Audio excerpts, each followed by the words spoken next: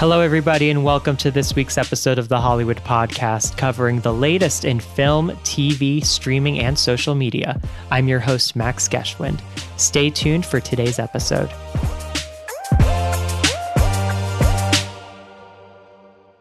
Hello, everyone. For this week, I am joined by cinematographer Mateo Londono, whose latest film, the heartwarming drama Radical, was recently released in theaters and won the Festival Favorite Award at last year's Sundance Film Festival. The film is based on a true story about a frustrated sixth grade teacher played by Eugenio Derbez in a Mexican border town who tries a radical new method to unleash their students' curiosity and potential. Mateo's previous credits include Richard Wong's Hulu rom-com The Valet and Paul Schrader's thriller There Are No Saints. Mateo, thank you so much for taking the time to chat with me. Oh, it's great being here. So I'd love to start at the beginning of your journey with this film. The director is Christopher Zala, who is known for directing several Law and Order episodes and being in more of the TV space. Can you talk about what it was like being approached by Chris to come onto this project and what those initial conversations were like? Well, I mean, first, Chris had already won Sundance years before, so he had done other films, not just Law and Order. Just for the just for the record of that.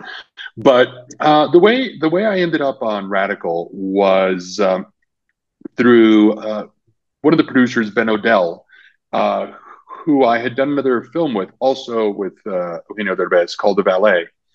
And as I was finishing The Valet, they told me about this film, which was radically different from The Valet as a rom-com. And this it has comedy elements, but it's not really a comedy. And Ben arranged a meeting with Chris, and we talked a lot about the film and kind of his approach and how he sort of saw this film. And we actually had a couple more meetings before he hired me. So we went through quite a few discussions, and I think because I was just coming off that other film, there was familiarity for certain of the people working on it, of having me on board. And we finally, I finally got hired, which was great, because, the film is awesome and it's not every day that you read a great script. And Chris had such a clear idea of how he wanted to put this film together, and such clear, clear references, I guess, that it was just great to come on board. It's great to come on to something like that, especially coming off of something so radically different. This was just a kind of a dream. Your camera work and specifically the lighting I want to talk about first. It definitely bucks the stereotypes that we see in a lot of films that are set in Mexico or South America in general, with the over yellow or saturated coloring. And your work definitely showcases more blue and warmer colors. Were those conversations that you had with Chris a concerted effort that you wanted to make in showing sort of a different side to Mexico through the lighting and the colors? Yeah, we absolutely wanted to make this film in every way, not just the subject matter of kind of bucking the system. I mean, we wanted to make this film in kind of I wouldn't say that we intentionally went for the opposite of anything, but what we definitely wanted is to not fall into the stereotypes of anything.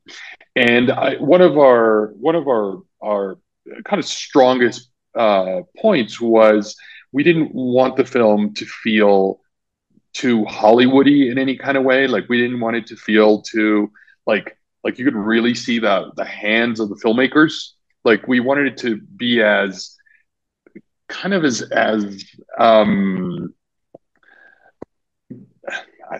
real is not really a good word for that, but sort of real. Like, we didn't want it to feel like we had affected it too much. So we went for things that were kind of the opposite of stereotypes. Uh, and we just kind of fell there. It truthfully wasn't like we set off to say, oh well, Mexican films are always yellow, therefore we're going to make the film a different color. The film, I guess, ended up slightly cooler, but it was really meant to just not fall into those like typical things.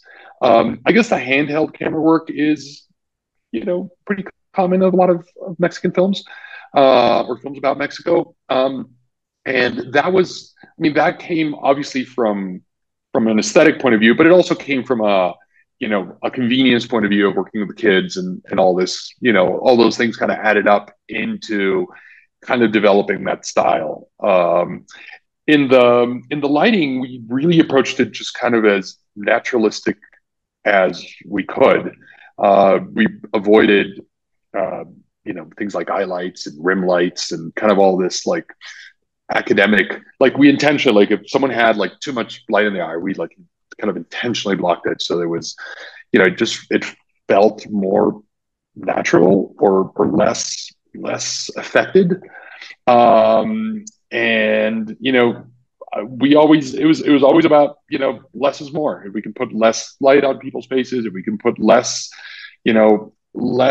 film artifacts, like things that we've gotten used to in Hollywood films, we would kind of shy away from that and kind of what's the least we can do from a lighting point of view. Like what is the minimum amount of stuff that we can get away with, and still make it look nice, and of course still see people's faces and still be able to tell the story. But we really we would put lights up and then we would say, okay, then let's just turn this stuff off and just kind of let it play, and kind of intentionally kind of let the windows kind of blow out and kind of, um, you know, we weren't striving for it to be perfect. We actually kind of leaned into the imperfection of Mhm. what this world was. The film is obviously based on a true story in the border town of Matamoros. And I wanted to know because I know you actually shot in Veracruz, but did you still undergo any sort of research into the town that the actual story took place in, or the story itself, and sort of in recreating that in Veracruz? We absolutely drew up kind of a fictional map of where everything was. Like we took the map of Matamoros, and I mean we took some liberties. I'm not going to say we were completely faithful to this, but we did like we put our town into a map of Matamoros to kind of make what was east, what was west. When people walked out of somewhere, where were they going? So we had about 8 9 weeks of prep, and it was actually a very fun part of it too, was kind of creating our own Matamoros, which we tried to be as faithful as possible, considering that we shot part of the film in Mexico City and part of the film in Veracruz, which are very different. Like Mexico City is cold and it's in the mountains and the vegetation is very different. And then you go to Veracruz and it's tropical and um, hot. So it was actually really hard to get this consistency to kind of even out. And we were also trying to make the beach not look like we looked at the beaches in Matamoros, and they're kind of dark sand, and it's not sunny all the time. It's not what you see in Corona ads, and we kind of tried to make the beach not seem romantic, not seem like a commercial. So we did find like I think we did a pretty good job like finding like a beach with sand that sort of matched. And obviously the weather was whatever the weather was, but we did try to look for things and for architecturally things to be as homogeneous and as accurate to Matamoros. I live in Mexico, and I've actually been to Matamoros. Um, I couldn't say that we were that far off. Wow. I want to switch gears and talk about working with Eugenio, who is obviously one of the most recognizable and famous actors in Mexico and increasingly becoming the same here in America as well. Had you worked with him before? And if not, what was your experience like working one-on-one with him on set? I've had the pleasure and the fortune of working with Eugenio several times. Eugenio was also the lead in The Valet. So that was the first film that I had done with him. And then I've also shot quite a few like television commercials with him, going back a couple of years actually. So yeah, no, I've had the fortune of working with him several times. He is an absolute pleasure, both as a human being and as an actor. Uh, the most professional and wonderful person. So, and like saying both as a human and as an actor. Like one of the sweetest stories during Radical is that the town we were shooting in was full of stray dogs, like full. So much in the film, we actually put some barking dogs here and there because there were so many barking dogs in the scenes that it was impossible to cut the sound around the barking dogs. So we just kind of filled in, kind of our room tone was kind of barking dogs everywhere. And with Eugenio and a lot of the crew, we managed to actually collect a bunch of the dogs. And Eugenio rented this house, and we hired this veterinarian to come down, and we got about 40 dogs. We got them vaccinated, neutered, a bunch of them adopted, all of them cured from all the crazy stuff they had. So he's that kind of person. So great onset and great offset. And since you have worked with him several times before, do you feel like you've developed this shorthand with him where by the time you both came on to Radical, it's been it's easier and easier working on the next project with Eugenio now that you have this history with him? I will say that Eugenio is such a professional that working with him is easy, even from the very first scene I Yeah. ever shot with him. He's so well known that obviously the first time I met him, I was a little intimidated, just because he's just so well known. Um, so of course, as you develop a relationship, it's easier to say, "Hey, do you mind like hitting this or doing this, or can you help me by doing this?" But again, he's such a professional that even for the first time I worked with him, he is so aware of the camera. He is so aware of the other actors. He's so generous with actors young and old, so he's always so conscious of things, that he would like always help me like with the over the shoulders to make sure that the kids were looking in the right place. And in during on Radicals, that was especially helpful because we were working with non-actor kids or kids that had acted, but not a lot. And having someone like Eugenio that really just helped, like he helped, distract them when they needed to be distracted. He helped them act when they needed to act. He helped them look at the right place when they needed to. So it was like just having like somebody else that was looking out for the camera department, which was super, super, super helpful.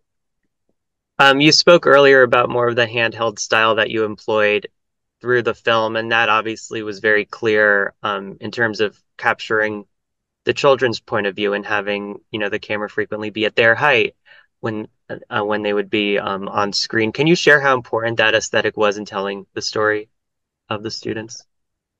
The handheld aesthetic and the camera height decision of having the camera low, kind of at the eye level of the kids, was one of the first decisions that I think Chris and I kind of got to. I think we even got to that even before he hired me on the film. I think we were just still discussing.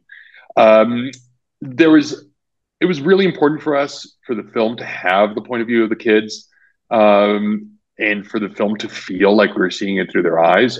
So the you know we did some tests and we kind of measured a couple different heights and kind of settled on roughly, because I'd obviously change. Sometimes we're sitting, sometimes we're standing, and sometimes it just didn't work just for one reason or another.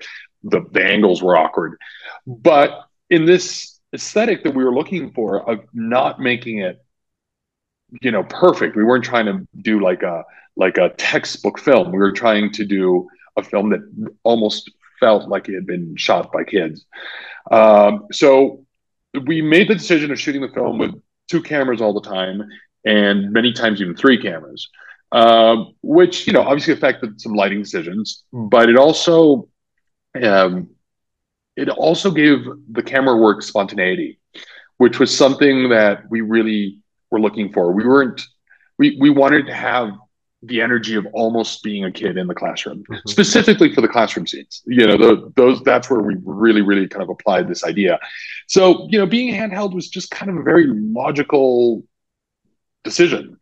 we shot the film with Arri Alexa mini LFs, and we had them built like really tiny. Like we took all the components off and just had them built as little as they could be. And that way the camera operators could just kind of be with the kids. And that was kind of, I think, one of the best decisions we made because I think it turned out great. And it also, like, the camera operators ended up developing a relationship with the kids after a while where they just worked together really well. And speaking of this amazing group of child actors, as you said before, this was many of their first times ever on set, and you mentioned that Eugenio is just outstanding in working with young actors like these who, the world of, being on a set is so new to them. But I'm interested to know, as the DP, what's it like for you working with so many, kids who are new to, this world? What was that experience like for you?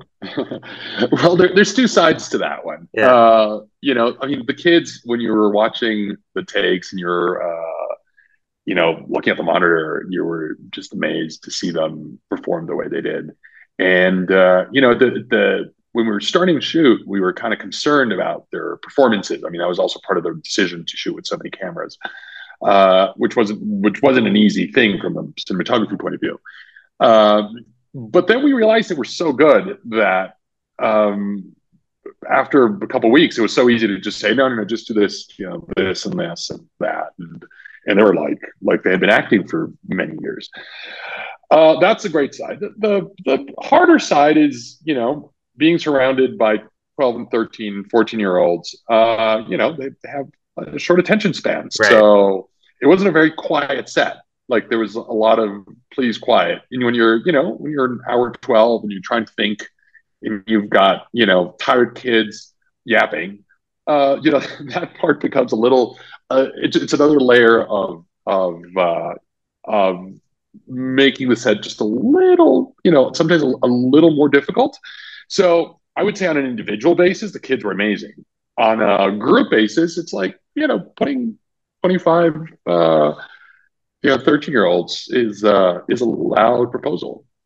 Yeah. And I'm sure the short attention spans combined with, the child labor laws of only, they can only be on set for a finite amount of hours made it all the more, or gave you all the more pressure, in Yes, getting in absolutely, what you absolutely, needed to get. absolutely. Absolutely, yes. And our locations were far, so on top of that, we had to consider transportation to and from. Yeah. And Mexico City has very inconsistent lighting, Yeah. especially that time of year. So there was that. So yeah, there's a couple things. I mean, I think in the scenes with just one or two of them, it was like working with a professional actor who'd been doing it forever. Like truthfully, they were so amazingly good. Yeah. Uh, the difficulty was when there was 25 or 30 or 50 of them or 100 of them. Like we had a couple days like at the end of the film, and I think we had 120 kids, and just organizing that was hard. Are you still there, Max? You cut out. Yeah. Oh. Can you hear me? Hello? Oh, yeah, yeah. Sorry. Yeah, yeah. Oh. Just had one last question, which was, if we have any projects to expect from you in 2024. Well, I'm just finishing a film. I think next week. And I mean, I'm finishing the color correction. The film was shot last year. For it's going to be on Amazon Prime, and I don't know how much I can talk about it. So maybe just that. Okay. Sometime in 2024, though, we can expect it. Yes? I would say probably second quarter of 2024. They haven't they haven't told me very much about the Okay. release. It's a very different film. It's kind of a I'm I think I'm very fortunate that I get to do very different films all the time. So I went from a romantic comedy to sort of an indie drama, and this is kind of an action film. And it's a lot of fun. It's great. So, uh, yeah, no, I haven't heard when it's coming out. Like I say, I'm going to say probably April or May, but I'm not exactly sure. Okay. Sounds good. Well, congratulations again, Mateo, on Radical, and I'm looking forward to what you have to come later this year in 2024 on Amazon. Well, thank you very much, Max. I hopefully we'll be able to talk about that one when it comes out. Yes, absolutely.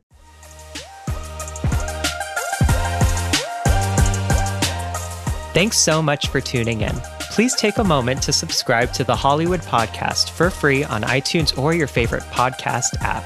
Until next time, you can follow me on Instagram and Twitter at Max Geschwind. Thanks for listening.